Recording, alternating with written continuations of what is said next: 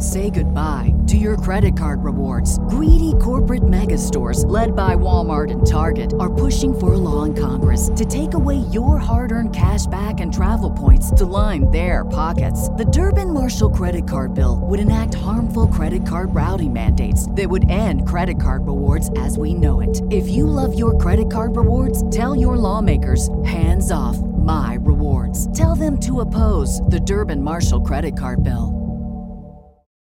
This is the story of the one. As a maintenance engineer, he hears things differently. To the untrained ear, everything on his shop floor might sound fine, but he can hear gears grinding or a belt slipping.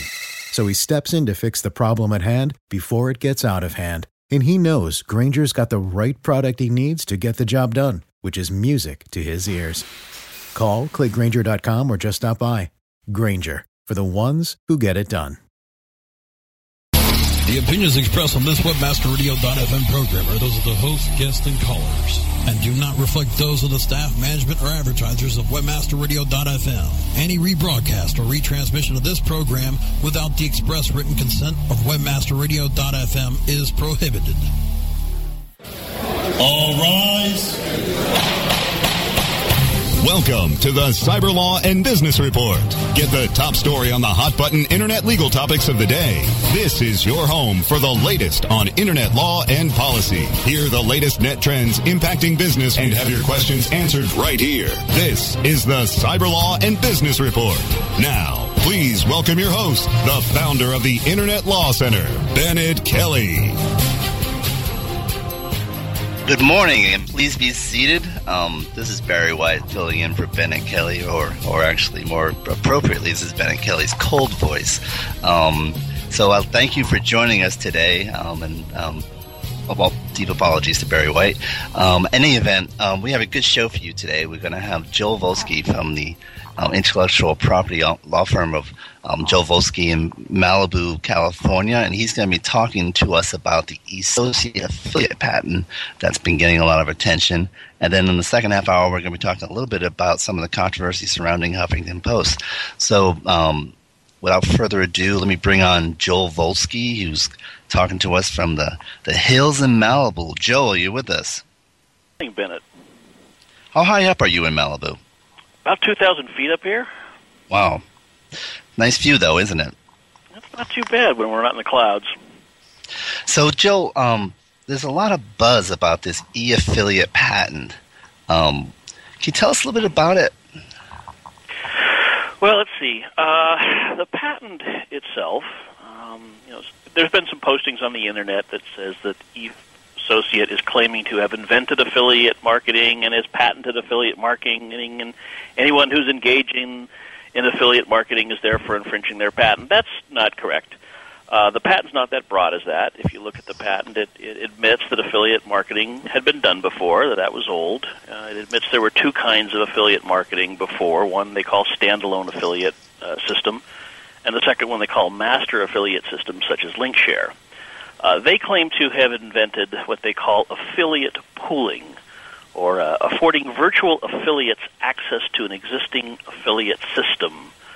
So they claim an improvement on affiliate marketing, and of course, you can only obtain a valid patent on what you have invented in terms of what you've added to the world store of technology, nothing that existed before. So their patent is not as broad as affiliate marketing, but just a particular type of affiliate marketing, which some people seem to call sub-ID, or they call campaign subtracking. So it's the ability to for multiple associates or advertisers to be able to log in and see real-time stats, more or less. Well, no, that's one of the benefits that eAssociate says, that if you go through their system and purchase their software or use their software, you'll get that. But that's not what the patent covers. The patent covers, again, allowing a bunch of affiliates to pool together and then to track each one of them individually, rather than having to all establish their own affiliate marketing account. I see. Now, there's been a lot of controversy over this because eAssociates has been around, but they really haven't had much of a presence in the affiliate marketing space. And so some are accusing them of being a patent troll akin to Righthaven on the copyright side. Is that a fair characterization? Well, not exactly. A patent troll, most classically, is somebody or a company that goes out and finds some obscure patent. Perhaps it's not really being asserted, but if you look at it broadly, it might cover what a lot of people are doing, and they buy up the patent and then just start asserting it. They're what we call a non-practicing entity. eAssociates doesn't seem to be that. They seem to have been around since at least about 1999.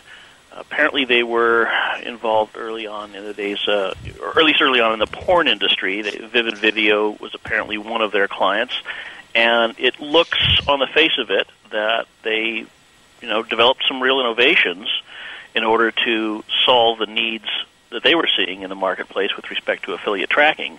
And now they obtained this patent, which is fairly broad, it seems, and now they're asserting it. So, in that sense, they're not a troll, but they certainly are doing a kind of a classic troll technique of seemingly picking off the weakest people, the people that don't have the money to fight it, and using that to at least get an income stream coming in, build up a war chest, and maybe go after bigger players later. So before we get deeper into this, let's just back up a step and explain, in terms of Internet processes, what is patentable and what is the role of a patent with respect to the Internet, as opposed to, people often confuse patents and copyrights. Well, a patent is a technological innovation, whereas a copyright is a work of authorship that you get protected under the United States laws. A work of authorship includes software. So it's the literal lines of code of software that get protected when you're talking about software. Or in the case of Shakespeare, it's the literal lines of Shakespeare. The patent system does not rely upon what particular lines of code are used. It's the process that's involved. It used to be until about 1995 that the courts would say, well, a business method patent is not patentable. And then there was a decision by the Federal Circuit Court of Appeals in 1995 called State Street that said, no, we think business method patents are just fine, which opened up a just flood of people filing patent applications to methods of doing things, and particularly e-commerce over the Internet, because that was coming together at the same time that the Internet was really kind of coming into its own. So consequently, there are, people just filed a ton of patent applications and got a number of patents to various e-commerce techniques on the Internet. So the current state of the art, the law with respect to that, is a little bit uncertain. It's being fought in the Supreme Court and the Federal Circuit Court of Appeals, but it looks like methods of doing business over the Internet are basically going to be upheld by the courts. Certainly, if you have a computer that's programmed to do something, it's not merely an abstract method anymore. Now it's a machine that does something, and you can patent the machine that is programmed with software to do something, just as you could patent a machine that has levers and pawls and ratchets and gears that accomplishes something as well. Now, let's explain the process. How long does it take to get a patent? Well, normally it runs about 3 years these days from the time that you file. And that was about what it was for this patent. It was filed in 2001, and it issued about 3 years later in 2004. And that was part of the problem in the early days of the Internet patents, too, is that everybody started filing patent applications directed to e-commerce methods, and the Patent Office didn't have a database of patents directed to these sorts of things because you couldn't get patents on them before. Right. So consequently, somebody would file a patent application, let's say in 2001. Meanwhile, there might have been 80 other patent applications pending about the same time, but the Patent Office doesn't cite one application against another application if it hasn't issued as a patent or hasn't been published. They can't cite to it. So consequently, you could have 80 patent applications directed to more or less the same thing, working their way through the Patent Office about the same time and all issuing about the same time. And that's part of what caused a lot of chaos in the early days. Now, once you get a patent, how long is it valid for? It's valid for, roughly speaking, and there are some exceptions, but roughly speaking, 20 years from the date that you first filed the application. So in this case, this one's going to last until about 2023, the eAssociate patent, barring any other unforeseen circumstances, like them not paying the maintenance fee and it expiring early. Exactly.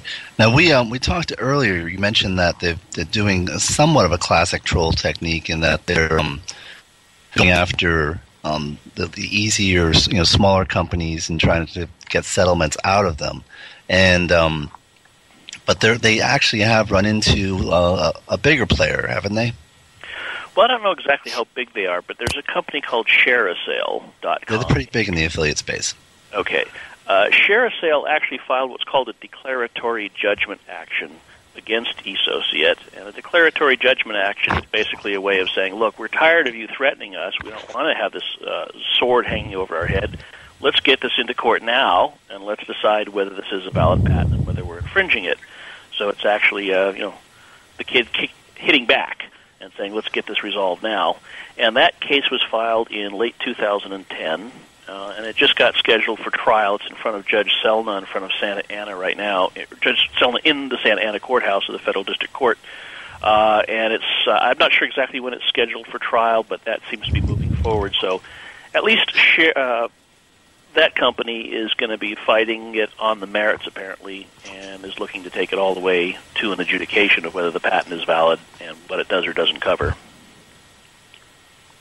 Now, in your experience, assuming they get, let's assume ShareASale wins. I mean, that's not the end of it. There'll be an automatic appeal, I would imagine.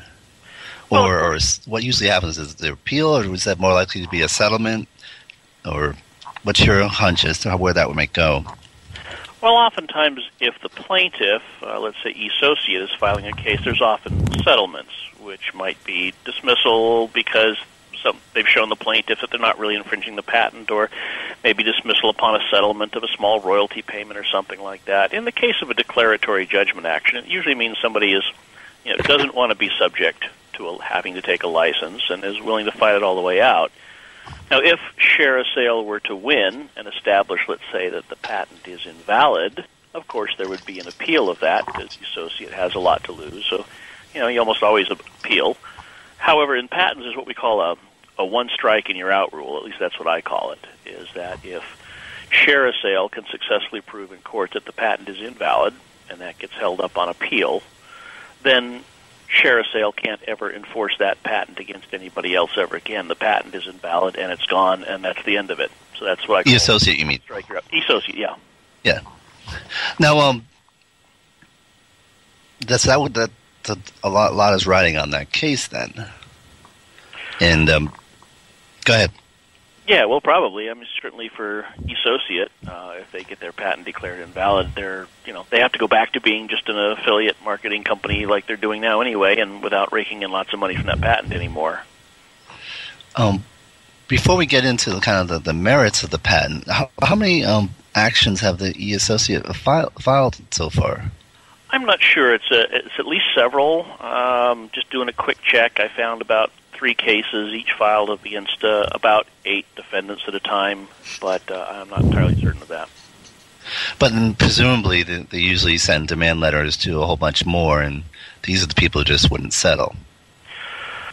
Well, I don't know exactly what eSociate is doing. Sometimes trolls do send demand letters. Sometimes they just go ahead and file a lawsuit and let the in terrorem effect of having to face a patent infringement lawsuit help them get a good settlement out of people. So I don't know what particular eSociate is doing, but people do it both ways. And has anyone challenged them besides? Have those other cases gone forward, or have there been settlements in those cases? Well, at least one of the cases, everybody settled out, and the case finally got dismissed with prejudice. Because presumably, again, settlements were reached with everybody. We don't know what those settlements were. They're probably confidential. I don't know for sure. So at least some of these actions that eSociate has filed, they resulted in settlements with everybody. Great. We're going to take a short break, but when we come back, we're going to have Joe Volsky talking more about the eSociate patent and what it means for the industry. Brasco? Stay tuned for more of the Cyber Law and Business Report after this brief recess for our sponsors. 2, 1, boost to ignition, Ascend into new heights of ranking and revenue with a search engine-friendly online shopping cart that's ready for liftoff. Introducing Ascender Cart. Ascender Cart optimizes your shopping cart with easy-to-use SEO tools that will help build keywords, titles, and tags for top search engine rankings. Get all of the advantages of having a shopping cart on your site and monitor your progress with regular reports in just a click. Prepare to launch your shopping cart to the top of the search engines with Ascender Cart.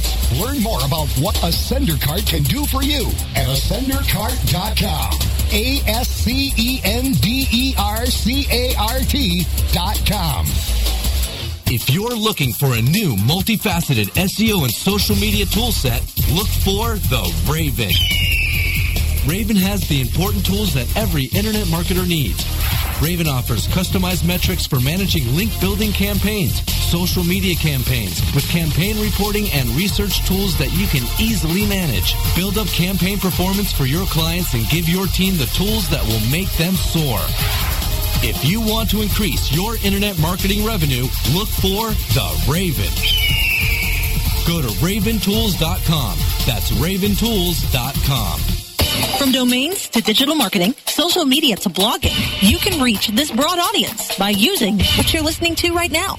Reach the thousands of internet marketers that download and listen live to the premier on-air and on-demand podcast network, WebmasterRadio.fm, with the Internet Marketing Channel, featuring shows like The Joel Comm Show, the WordPress Community Podcast, and more. Our ad campaigns are fully integrated with multiple avenues of exposure, from slick, effective 30-second commercials to detailed, informative 30-minute town hall meetings.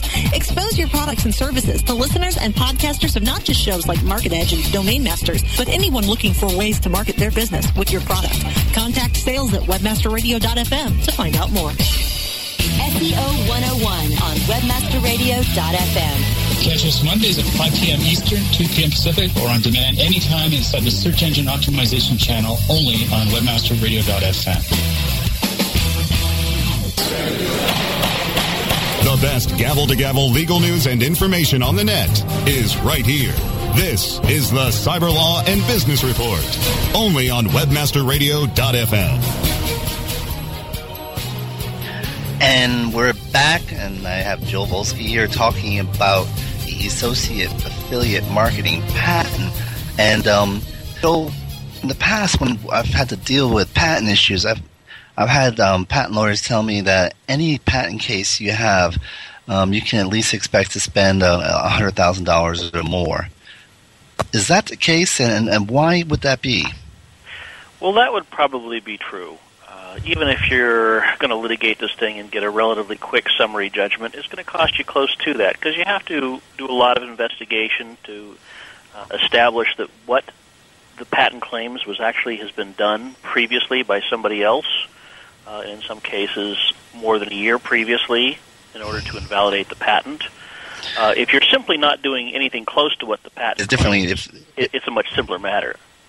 I'm sorry, say. So you're trying to prove that if someone had done something similar to that before, it's not unique, and so therefore it's not patentable. Is that it? Yeah, if somebody did the exact same thing long before, then what the patent claims is old, and you can't get a patent on something old. Simply, for example, if I tried to file a patent application on a light bulb today, an incandescent light bulb of the same kind that Thomas Edison came up with, the patent office would say, well, that's old, you can't get it. And similarly, if a patent does issue, if you can prove that what somebody was claiming was old, been done long before, you can get the patent invalidated pretty quickly. Oftentimes, the case is more complicated than that. You have to say, well, it's the exact same thing hadn't been done before, but what they came up with and claimed was not really inventive because it really wasn't a sufficiently sophisticated advance over the prior art, and to make that claim and prove it in front of a judge is fairly complicated. So yeah, $100,000 to get to a relatively quick determination via summary judgment is not unusual. If you have to take it all the way to trial, if there's a lot of money, patent cases sometimes can run up to $2 million in attorney's fees and expertise fees. Now, and part of that is because you have to get an opinion. You have to get an expert to give you an opinion on the viability of the patent. Is that correct? Well, sure. You normally have to hire prior art search firms, and they go look for the prior art and try to figure out what's the very best case they can put together for piecing these little pieces of prior art together. And yes, you do have to hire an expert in the field who will come in and give his opinion that this innovation, the supposed innovation, was not really inventive. It was just basic, straightforward engineering applying what was known before. If you're going to try to prove that the patent is invalid as being obvious.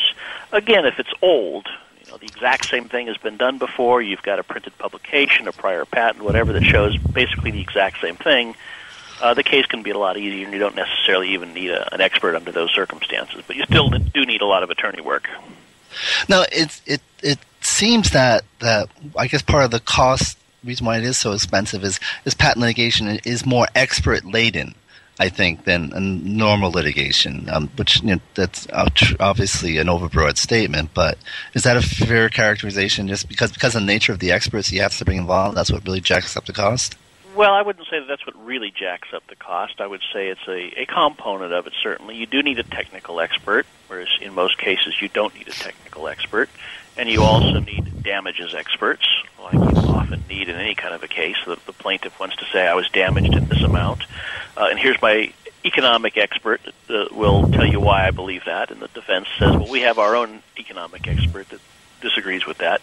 Again, I think it's a little bit more driven, the cost of litigation in patent cases is a little more driven by the fact-intensive and expert-intensive inquiry of the question of what is in the prior art, or is it, how do you put it together to show that the patent was invalid, which is not necessarily something your expert witness does. He presents the conclusions. A lot of that is driven by the attorneys digging that information together and putting that for the expert witness to basically say, yeah, I agree with all that. And you're in patent litigation is in federal court, correct? Correct. And so do you find that judges, for the most part, are able to get it, or is that always a challenge? Well, different judges have different levels of expertise with patents, as in any area of law. A judge is dealing with multiple areas of civil law. Federal judges also deal with criminal law. It's a lot on their plate to ask each judge to be basically an expert in every kind of law he has to see. Is asking a fair amount. So you certainly see some decisions that are just like, oh man, this guy didn't understand the first thing about patent law. And those can get overturned on appeal. But some judges are very good. There's some judges that have even asked for patent cases from their chief judge because they like patent cases and they're very good at them. Wow, that's always good to hear. Now, let's talk a little bit about the validity of this patent. I mean, have you had a chance to assess that, or have even just a general opinion about that? Well, I can't say with any kind of certainty as to whether the patent is invalid or not. I can't even give you much of an opinion on that, but I can tell you a couple indications that might point toward it being valid. First of all, let's talk about an indication that might point towards it being valid. I mentioned earlier that associates seemed to be involved in affiliate marketing with the porn industry, and it was the porn industry that, to a great extent, drove technological innovation in the Internet in the early days. They were the ones that figured out how to make money off the Internet before anybody else did. So consequently, they were doing a lot of things and figuring out the technology and coming up with innovations that nobody else had come up with yet. So consequently, they often really were the first ones to come up with a real invention and to get some patents in the space. So that indicates that the patent might be valid. There's some indications that it might be invalid. It was allowed in the first office action in the patent office. The patent office didn't even come back, and they almost always cite some prior art against it and reject it the first time and make you narrow what you're asking for a little bit. And they didn't do that. And that's, again, part of because in the early days of the Internet, there wasn't much prior art in the patent office's database to reject it on. And then often several years later, you see a number of other patents have issued, some of which got filed earlier, that claimed the same thing. And so therefore, a patent can issue that only a few years later do you realize, based upon other previously filed patents that got issued, that patent is hopelessly invalid because it's old. Another indication that this patent might not be valid is that they filed two what we call continuation applications, where they were trying to basically broaden the scope of the patent. And in both of those cases, those continuation applications got rejected by the patent office, and the associate eventually abandoned the applications in view of those rejections. Now, so if you were that's likely the way SureSale is going to be attacking the patent then, based on those arguments, you think? Well, not so much on those arguments. What they'll be doing is actually pulling up the prior art and saying, Your Honor, what eAssociate claims to have invented was actually old, or it was merely an obvious variation of what's been done before. What I talked about with respect to the porn industry and the early days of the Internet, that's actually, that's sort of background information. It's not a technical argument you make to try to invalidate a patent. Okay. Now, if you receive a letter from eAssociates, which obviously isn't going to be an invitation to a party, what should you do? Well, of course, it's always a business decision, in a decision as to whether or not you are going to want to settle with them. Obviously, if they're offering you a license that seems like, well, that's certainly more attractive than anything we would get by going to an attorney, then you might want to just settle with them, as much as I hate to say. But if they actually charge you with infringement, you certainly want to talk to a good patent attorney about it. You can't ignore it. If you ignore a cease and desist demand or demand for a royalty, you could be held to be a willful infringer, and there are increased penalties for that. So you definitely want to go talk to a good patent attorney. One of the things you might want to consider doing is pooling your resources with other companies that have received similar letters, and all together being able to fight these guys, which would be somewhat poetic justice since the patent is directed to affiliate pooling, and it could be a pooling of affiliates that eventually destroys this patent. Now, are there any trust considerations then if you're working with competitors and doing that? No, there's no antitrust considerations with respect to pooling your resources in order to fight a patent that's been asserted against all of you. I mean, antitrust deals with pricing in the marketplace and so forth, but just, a matter of fact, I'm in a case right now defending a defendant in a case that's been filed against 20 defendants on some patents, and that's what we're doing. We'll be having on Friday a joint meeting of everybody, and we're going to be pooling our resources and we'll find the prior art, putting it all together, and doing that. So that's something you can do, no antitrust considerations there. One of the things you might also want to do if you get such a letter is can you demonstrate that what you're doing was merely what's been done before what we call the critical date of this patent, which is May 1st, 1999. That's a tough issue, though, because, as you know, the early 2000s were quite a weeding out period for the Internet. And so, a lot of the companies in the space are relatively young. And, if they're pre-2005, that's considered old. And, those that were existing before 99, there's only a few of them left. And so that presents a challenge, I think. Yeah, you're absolutely right about that. Establishing the prior art and what you were doing was old. It could be very difficult. You have to establish what you are doing is old. Not necessarily that you were doing it, but somebody was doing it prior to 1999. But you're right, because of the weeding out and the early days of the Internet, those issues, that could be a very difficult thing to try to prove. Yeah, it is. It's also kind of strange because it's almost like a badge of honor if you were around before the crash and still survived. I mean, there's some kind of testament to your business acumen or just luck, I guess. But it definitely is a badge, and so I don't know if you've seen that much in some of the companies you've dealt with. Well, certainly it's a world where everybody is changing. I just was listening to a tech show over the weekend, and they were referring to Yahoo as dying. Whereas just a few years ago they were riding high. So things change very quickly in the industry, and you're right. If you've been around for that long, it certainly is a testament to probably at least your ability to think on your feet and change as the world is changing around you. And yeah, no doubt about it. And so this has definitely put a wrench in what some people, in what is a very big and growing area of affiliate marketing. And also at the same time, you're seeing another wrench being thrown in terms of what's been known as the Amazon tax, where states are trying to require Amazon and other companies to collect sales taxes based on the presence of affiliates in the state, and then Amazon in turn then terminates all their affiliates in that state. So it's definitely a rough training for affiliates and more things for them to be aware of from a legal point of view. Now, if someone wanted to talk to you, Joel, about what they should do to protect themselves patent-wise, how should they contact you? Oh, my phone number is 310-317-4466. That would be the best way to reach me. And what's your website, Joel? www.volzke.com, spelled VOELZKE.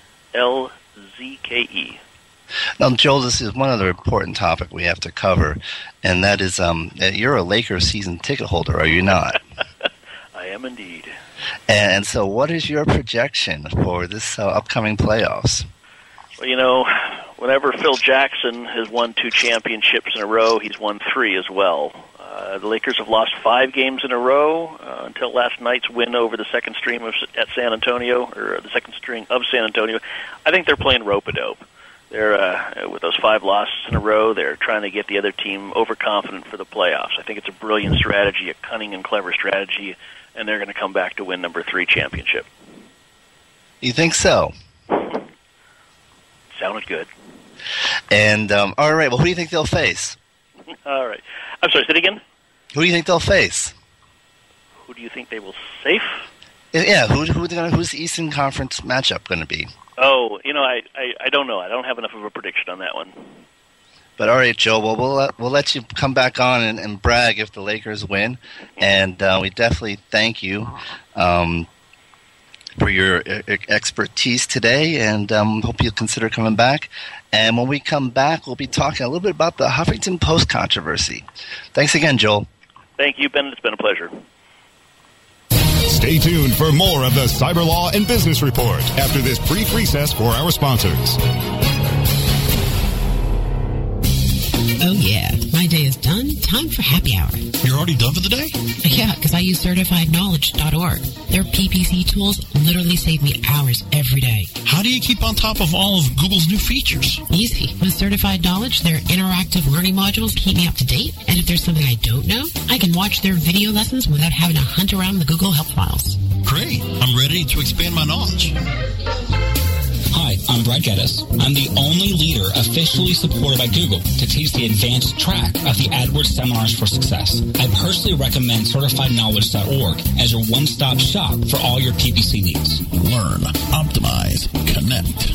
Be smart. Go to CertifiedKnowledge.org now.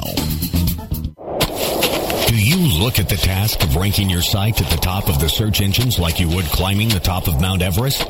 It doesn't have to be. TopSEOs.com knows how hard that climb can be, and they can make top ranking a reality. Top SEOs sends you to only the right search vendors and agencies that they know will work for you. Since 2002, TopSEOs.com has reviewed and researched the best search engine marketing agencies and solutions providers. Don't risk the cost of falling off the proverbial peak of search rankings. Let Top SEOs give you peace of mind. TopSEOs.com, the independent authority on search vendors. Round-trip plane tickets, $1,100. 4-night hotel stay, $900. Conference passes, $2,000. And to think how far your dollar could go every month by working with WebmasterRadio.fm. On air and on demand at some of the most premier trade shows around. We report from booth to booth, session to session, keynote to keynote. That can be sponsored by you. Plus, we throw unforgettable networking functions where your message can be conveyed via audio or video from the ceiling to the floor. Contact sales at WebmasterRadio.fm for a free consultation.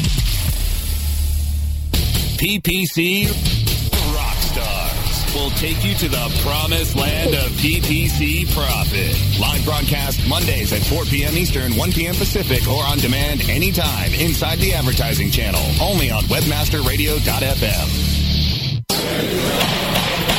The best gavel-to-gavel legal news and information on the net is right here. This is the Cyber Law and Business Report, only on WebmasterRadio.fm. And we're back for our second segment. And as you know, I'm fond of looking at what today was in history. And today is actually Thomas Jefferson's birthday. And coincidentally, not coincidentally, it was when the day the Jefferson Memorial was dedicated in 1943. And here's a little bit of trivia I learned when I was in Washington, and that Franklin Delano Roosevelt actually wanted to be an architect, but his family pushed him into politics instead. And so he actually had a hand in the design and the placement of the Jefferson Memorial. And I don't know if you've ever seen it in Washington, but it's placed so that it could be seen from looking out from the Oval Office.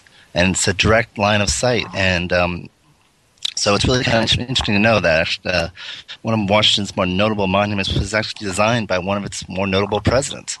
So happy birthday, Thomas. And but we're back, and we're going to talk a little bit about Huffington Post. And for those of you who are at AdTech, the keynote speaker this morning was Arianna Huffington. And also, I apologize to those of you who I said I would hope to see in AdTech. Yesterday, I was about to fly up, and I decided to trade in my ticket for a snooze in bed while I recovered from this cold. So I wasn't able to make it to AdTech yesterday. But so Arianna Huffington speaking this morning as the keynote speaker, and she's quite a fascinating person. I've had the chance to meet her and talk to her a couple of times. And she's definitely built quite an empire over a few years in an area where initially few people thought there was much money to be had. And so one thing she's talking about is the role of the blogs and social media, as well as the issue of reputation management. I understand how negative comments can affect you and how you need to address them, which is a subject we've covered here before on cyber harassment in one of our earlier episodes. And it is an important issue, how to monitor and how to address things that get posted online when they're not true. Now, before you continue there, you're talking about you're just an acquaintance of Arianna Huffington, but didn't you win one of their first awards?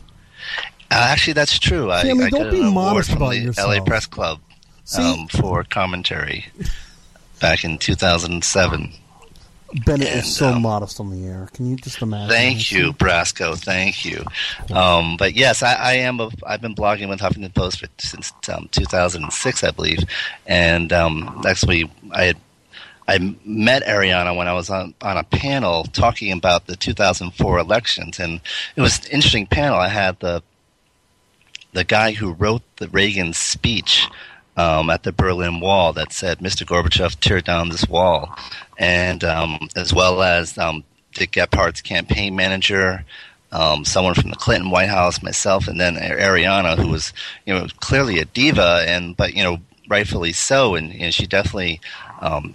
The spotlight just shone upon her, even if there wasn't one, and but it was an interesting conversation about the elections, and afterwards we were talking, and she said, "Well, you have to write for me," and so I've been doing that from time to time since then, and but what's come up now is with the sale of Huffington Post to AOL, as you may know, a lot of the bloggers, in fact, all of the bloggers on the Huffington Post are unpaid. And AOL just recently bought Huffington Post for $315 million. And there's one blogger named Jonathan Tassini who has filed a lawsuit, a class action, in federal court in New York, a portion of those fees, and claiming that some of the money is due to the bloggers, and which I think they calculated bloggers would add up to about $9,000 per blogger. So supposedly Jonathan thinks I'm entitled to $9,000. I don't know about that. I would just like to be reimbursed for the cost of the tickets I paid to go to the award show. But in any event, his argument is basically unjust enrichment, that somehow that because Huffington Post made all this money out of the contributions of these bloggers, that they are entitled to a portion of the value that they added. But the bloggers never signed any contracts with Huffington. There was no obligation of them to post, and more importantly, Huffington was offering to them something that they weren't able to get elsewhere, particularly in the offline world, and that is a platform of global reach. I mean, maybe not when it first started, but definitely today, Huffington Post is one of the most influential political blogs in the country, if not the world. And so to have the ability to post and reach all those people, that's quite something. And And so I think that's going to be an uphill battle for Mr. Tasini. But I think you're going to see more litigation over blogs and the role of blogs. We've already seen some more attention given to blogs by the Federal Trade Commission with their recent guidelines over the blogger endorsements and the warning letter to Ann Taylor. As you may know, if a blogger is talking about a product and that they've received product from the company they're talking about, or if they've been paid to talk about a product, they have to disclose this fact now. And so it's a new world in the blogosphere, and what years ago was considered backwater, and it's now quite prime time, and with substantial money being posted on it. And so I think the Huffington Post thing is quite an interesting development, both in terms of the fact that the market value of a blog being $315 million is something amazing, and the fact that now, we're going to have to litigate over what are the rights of the bloggers. And one of the there's a respected intellectual property attorney in California called Jimmy Nugent, and he's said that actually Tasini may end up hurting bloggers because he might set a precedent that says bloggers don't have to be paid. Now, the plaintiff, Jonathan Tasini, has a history. This isn't the first major lawsuit he's filed. He actually filed a lawsuit against the New York Times several years ago when the New York Times posted a lot of their archive material online. And that included stuff that was provided to them not by New York Times staff, but by freelancers. And it turns out the New York Times contract with their freelancers never really addressed the ability to post online. And so he actually sued on behalf of all the freelancers, claiming, hey, we never gave you that right. You have to pay us for that. And it went all the way to the Supreme Court, and he won.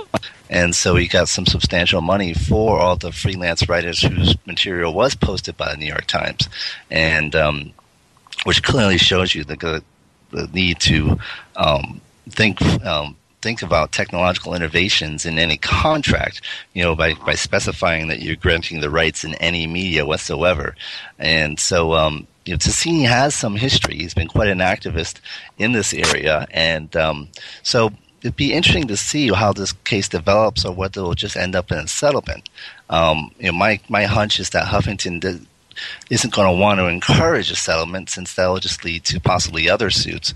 But it's definitely going to be something that everyone's going to be watching, particularly since the price tag involved, $315 million, and he's claiming that about a third of it is due to the work of the bloggers.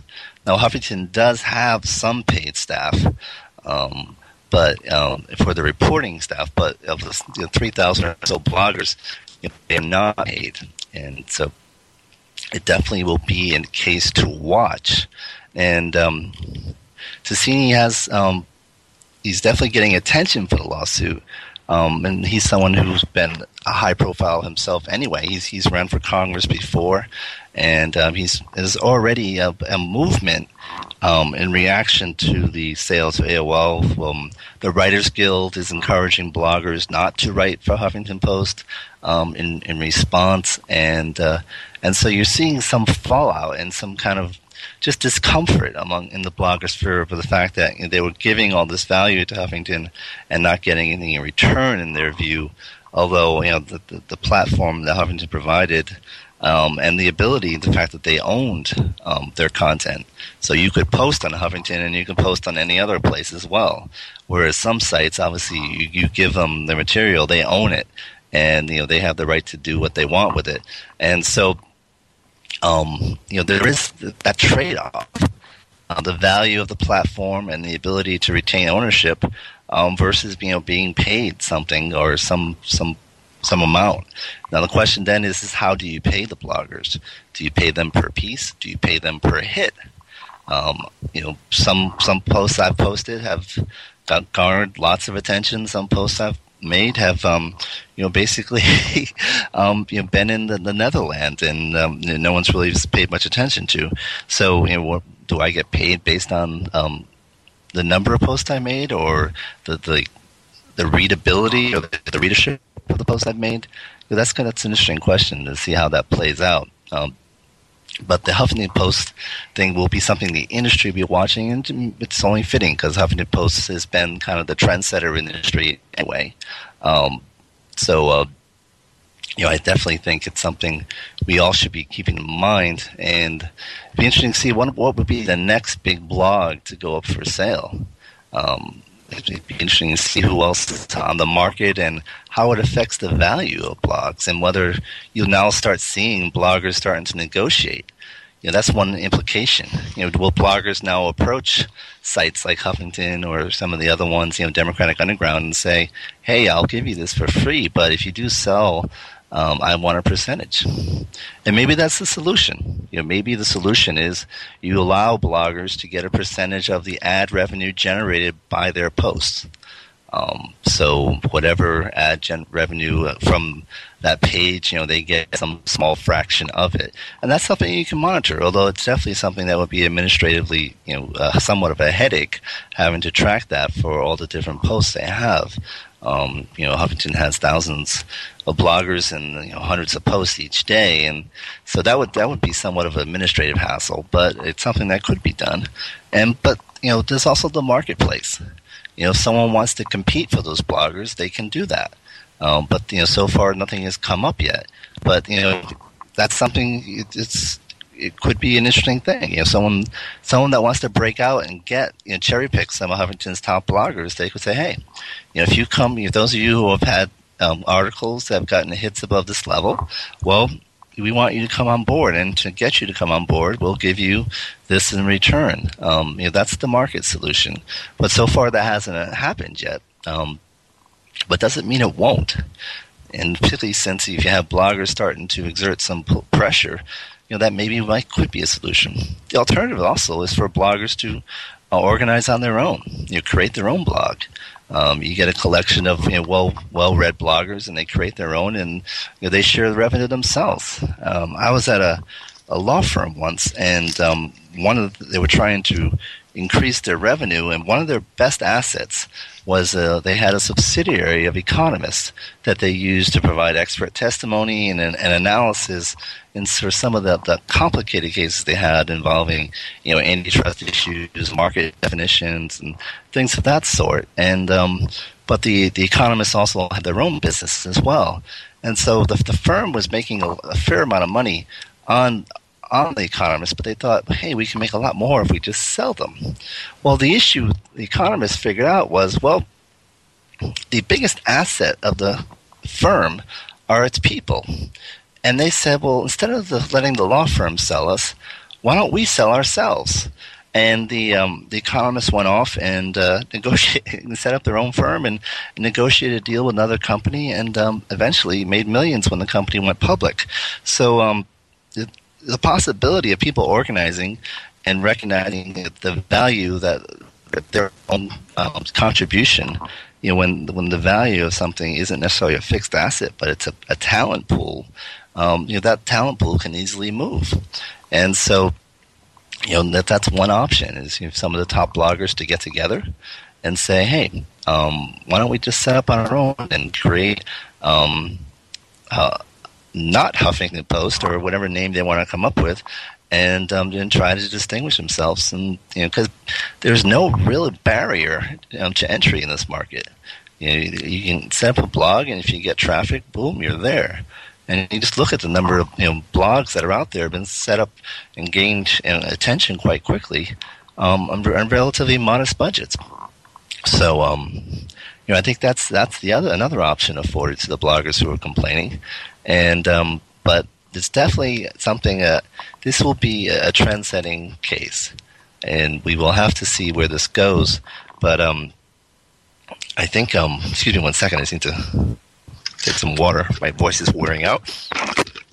But get back to it real quick, because President Obama, as we speak, is speaking live, so they might be turning away from you if you don't keep talking. Okay. Yeah. I'm sorry. I'm sticking right here. I'm not listening to the president. Obama's always cutting in on me. What is it, man? What in the world? See, it's not about Rush Limbaugh. It's about Bennett. It's on Wednesday at 1:35, and right now he's speaking live to the audience. Okay. Do we cut out? No. I'll catch the little clips at the end on like O'Reilly or something like that. Oh, okay. There are better places to listen than that. But right. Oh, Hannity. There we go. Oh, thank you, Sean and Hannity. Any event, obviously, Brasco and I share political views on the president. Who I guess this is an important speech he's giving this afternoon, and I guess he's going to outline where we're going on the budget. And a lot of people are watching this in terms of, a lot of the Democrats are anxious in which way the president's going, and the Republicans out clearly. There are certain things that they have a line in the sand, and it's definitely an interesting time. I actually have a high school classmate who just got elected to the Senate, and named Pat Toomey, and who he was definitely a very hardline conservative, but it was kind of gratifying to see that in the recent showdown, he wasn't hardline about shutting the government down. He said, that's kind of extreme. We have a job to do. We should try to get it done. Let's make a deal. But shutting the government down, that's pretty extreme. And so hopefully it's something that can be avoided. But it has happened before, but the fallout wasn't that good for the Republicans. You may recall Clinton. Definitely got the upper hand on that, with one exception. It was during the government shutdown that he met Monica Lewinsky, and then the rest was history. And so in some respects, it was kind of an even Steven on that one, since Republicans definitely got payback on the Lewinsky scandal. So, Brasco, do we need to break, or are we good? No, I think it's about time. We got about 5 more minutes, and then I'm going to have to just cut you off. All right. I'm told that all the time. I'm going to have to cut you off. You sound like my bartender. But or I'll hold you in contempt. This is my court, man. God damn it. I know. So where's any your event, gavel? I don't have your. You got to have your. You got to have a gavel. I have to get one. I don't have a gavel. I admit that. I've never had a gavel. Like, come on, you're in front of a your honor all day. And it's like, don't you want to be one of those people that actually gets to play with a gavel too, and just kind of? That would be fun. That really would be. Brasco just shared me a quote from Ariana. "Perseverance for me is the key between failure and success." Although the key to try to say that with that Zsa Zsa Gabor accent, which I'm really not quite able to articulate today, but and actually never have been able to do that. But any event, so there's a lot of other developments going on that are of interest that we're going to be talking about in the future. Senator Kerry and Senator McCain have introduced a bill on privacy that goes along the lines of the Commerce Department recommendation on privacy in terms of setting up a baseline privacy standard, but also promoting self-regulation. And it shouldn't be surprising that there's a similarity between the Kerry approach and the Commerce Department approach, since the general counsel for the Commerce Department is Cam Kerry, John Kerry's younger brother. So that is moving. And then, as we talked last time or time before about Do Not Track, and that's actually there was a bill introduced in California by Senator Alan Lowenthal to establish a Do Not Track bill in California. And so that's actually getting some attention, and we're seeing definitely focusing on privacy at both the state and federal level. I think you're going to see a lot of activity on privacy. The question I've always had about privacy legislation in terms of the ability to pass it is there are so many stakeholders involved, and their interests are disparate. And getting a consensus, I think, is always difficult. But so I think with whatever gets passed may be general and deal with certain key issues, but won't be as detailed as some of the proposals we'll see. I think we might see basic standards about requirements of disclosure. I think we might see certain standards regarding the ability for a consumer to opt out. Whether or not there's a requirement for opting in for behavioral targeting, it remains to be seen. And I think you might see something on, the the needs for data security and standards for what procedures you need for providing notice in the event of a data breach. Because right now, the number of states have data breach laws, and I imagine there's some conflict over who has to be notified when. But the state data breach laws, which started in California, have definitely had a major impact. The fact that California required that was how we learned about the incident of ChoicePoint. ChoicePoint had to disclose the incident, and that led to all the press coverage. All because of California having the foresight there.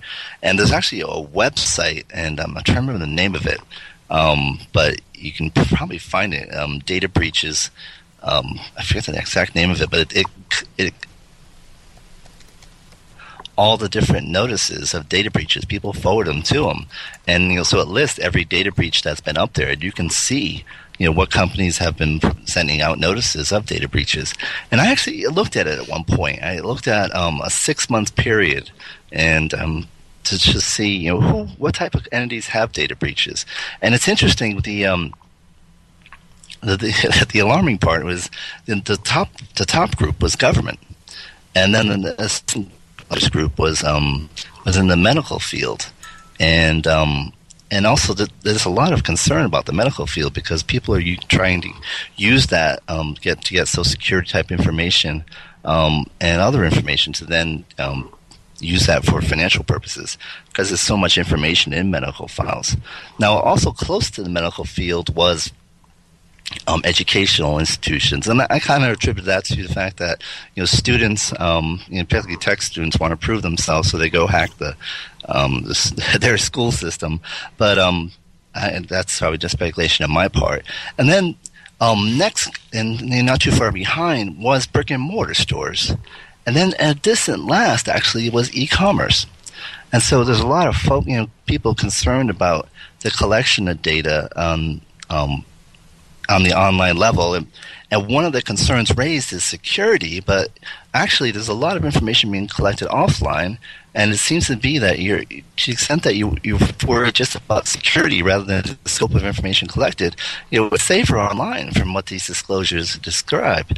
But the flip side is that an offline disclosure breach is spread isn't that wide as opposed to online.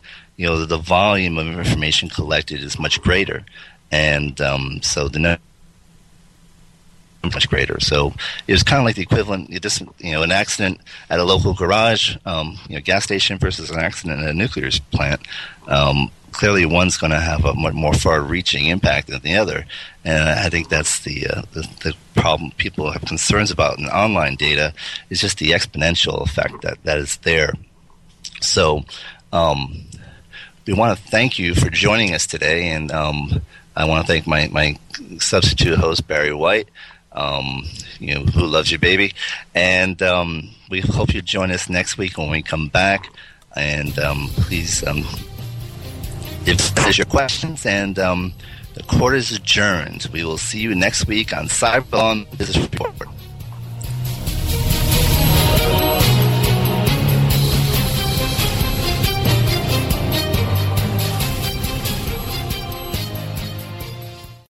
This is the story of the one. As a maintenance engineer, he hears things differently. To the untrained ear, everything on his shop floor might sound fine, but he can hear gears grinding or a belt slipping. So he steps in to fix the problem at hand before it gets out of hand. And he knows Grainger's got the right product he needs to get the job done, which is music to his ears. Call, click Grainger.com, or just stop by. Grainger, for the ones who get it done.